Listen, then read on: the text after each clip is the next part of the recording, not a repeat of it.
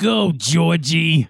Defeated by members of the Losers Club, the evil clown Pennywise returns 27 years later to terrorize the town of Derry, Maine once again. Now adults, the childhood friends have long since gone their separate ways. But when people start disappearing, Mike Hanlon calls the others home for one final stand. Damaged by scars from the past, the united losers must conquer their deepest fears to destroy the shape-shifting Pennywise, now more powerful than ever. Kiss me, fat boy. I bring you Cinescape Magazine's review of It Chapter 2. Boom, boom, boom. All right. So, of course, we had expectations for this movie when we went to go see it because, hey, we liked the first one, and they did a really good job. Andy Muschietti, or however you want to pronounce his name. Muschietti. He showed that he cared about the project by just the effort that he put into it. I connected with the characters.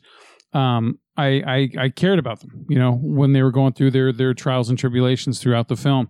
And all of the technical aspects of it were really good. For the most part. I mean, I had little problems here and there, but otherwise, I really liked the first It movie. So, Chapter 2, you're going to have expectations with it. And of course, I did because I've read the book, okay? All 1,000 plus pages of, is it 1,084, I think?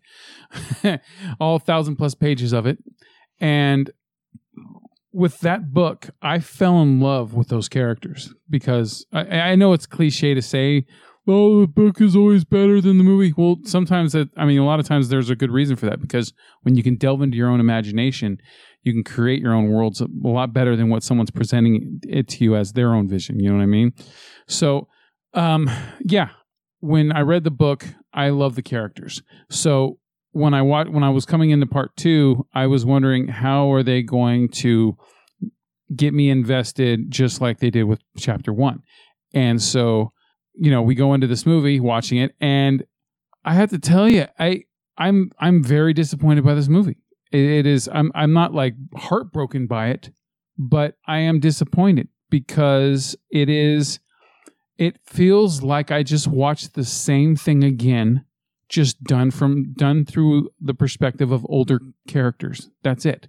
It doesn't, for it to be a 3-hour film and for it to not really do anything other than kind of what was expected of it, it's odd to me. It felt like when you go back to the 1990 miniseries, that was only 3 hours total. That's with credits and everything to tell both, Chapter 1 and Chapter 2.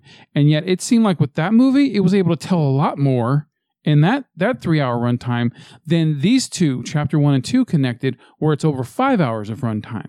That makes no sense. So there's a problem in the storytelling here. And it seems like the first shot was really good. Like say when you're watching the Hunger Games movies, right? And you had, oh my God, I know his name. But the guy who I hate it when I brain fart a person's name. Lawrence. His name is something Lawrence. When he came in and did Catching Fire, and then which was an improvement over the first Hunger Games, and then he did Mockingjay 1 and Mockingjay Part 2. Mockingjay 1 was really good. I mean, it had energy, it had emotion, it worked. And then the expectations were high. Oh, hey, close this thing out, right? And then Mockingjay Part 2 was anticlimactic as hell, and it did not hit on the same notes, which make no sense because it's done by the same goddamn director. So that's what it reminded me of watching Chapter 2, even though Chapter 2 isn't a piece of shit like Mockingjay Part 2 was. Mockingjay Part 2 was just a failure in a lot of ways. It Chapter 2 is not a complete failure. It is very, very watchable. It is very entertaining. It just doesn't do anything. And that's the problem. It's not scary. There were 2 parts total that creeped me out a little bit. And it was when the old lady, comes through, Mrs. Kirsch, she comes out of the kitchen stomping and she's huge. That was creepy. The sound effects and everything and the look, really well done. And then the other part was when at the end when they're fighting it in its other form, and and then Bill Hader gets fucking grabbed in the lights, in the dead lights, and he's just like hanging in the air there. That was really well done. That was very creepy, and it worked. That was scary, and he sold it really, really well. But other than that, this movie's not scary at all. It's almost like it was trying so much to just be. It was trying to grab the same rhythm that the first film was grabbing, with the kids, and so it's trying to grab it with these adult characters, and then there's another confusing part. It's very contradictory. Is that the casting is amazing. Every actor that they cast, some weren't enjoyable as they were written. They didn't have much to say, but appearance-wise, fucking amazing. They looked just like them. They looked, everybody. I like when I first heard that James McAvoy was going to play Stuttering Bill, I'm like, that doesn't seem right. But then all of a sudden, when you watch them on the screen, you're like, damn, he's got the same like ocular cavities, same wrinkles on the face when he frowns or whatever. I mean, it was just amazing casting. And Bill Hader was perfect as Richie Tozier, and the Ransone guy who played Eddie Kasbrick, the older Eddie Kasbrick, he was excellent as well. And what the top two selling guys on this movie were Bill Hader and Ransone, because they are the ones that really just hit on all notes. James Ransone as Eddie and Richie, they added a lot of humor to it. And they added just that they were like the heart of the film. Absolutely. And I was expecting Jessica Chastain's character to be the same way. And she's fine, but I wasn't able to connect emotionally to really any of them. And I'm still confused at why that happened.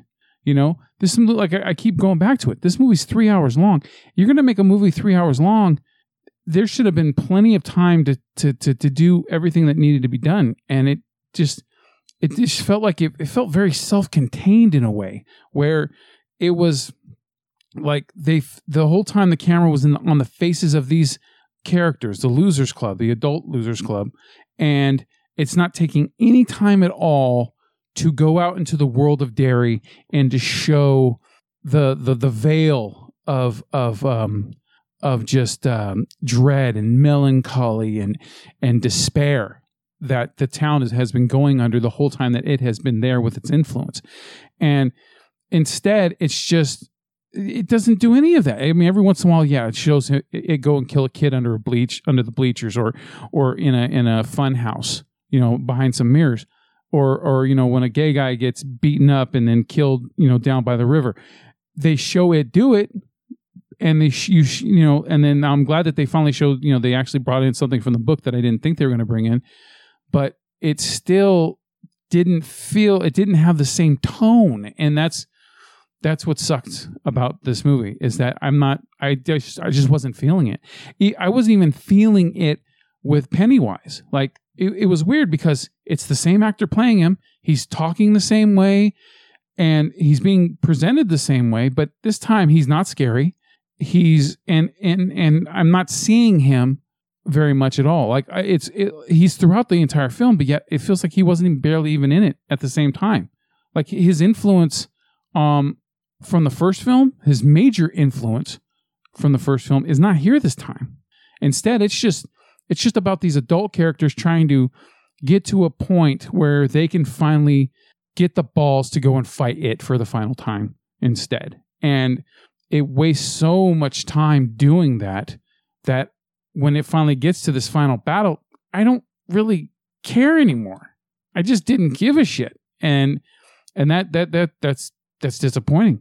I just didn't really care by the time this was all said and done. Most of the visuals looked really good. I mean, some CGs were a little too, CG shots were a little too obvious, but a lot of the visuals were cool. The sets were awesome. The props and all that, all the technical categories were very well done with the movie, that I noticed. And, but it didn't matter, because if you're not going to make me care about these characters like I cared about the characters the first time. And here's another contradictory thing when it comes to that. there's a bunch of flashbacks that they did where they have deleted scenes from the first film that they integrated in, and then also extra scenes that they filmed, newer scenes that they filmed to work as flashbacks. And they were very well done. Like, they pulled me into the movie, and they got me connected in a way to the adult versions so that I could take them seriously as being the adult versions of these kids. But yet, it still wasn't enough to make me care about them. It felt like characters were wasted in the film, that they didn't do enough with them. Like Henry Bauer's character, he just showed up every once in a while with a fucking mullet going, and then you run off. It was like it was like a joke almost. It was like, he runs and go, remember me? And then he runs off laughing and shit, and then he goes and tries to stab someone else later on.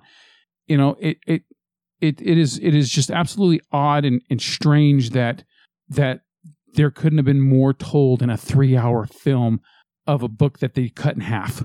That makes no sense. And so that I have to blame Andy Muschietti over anyone else for this.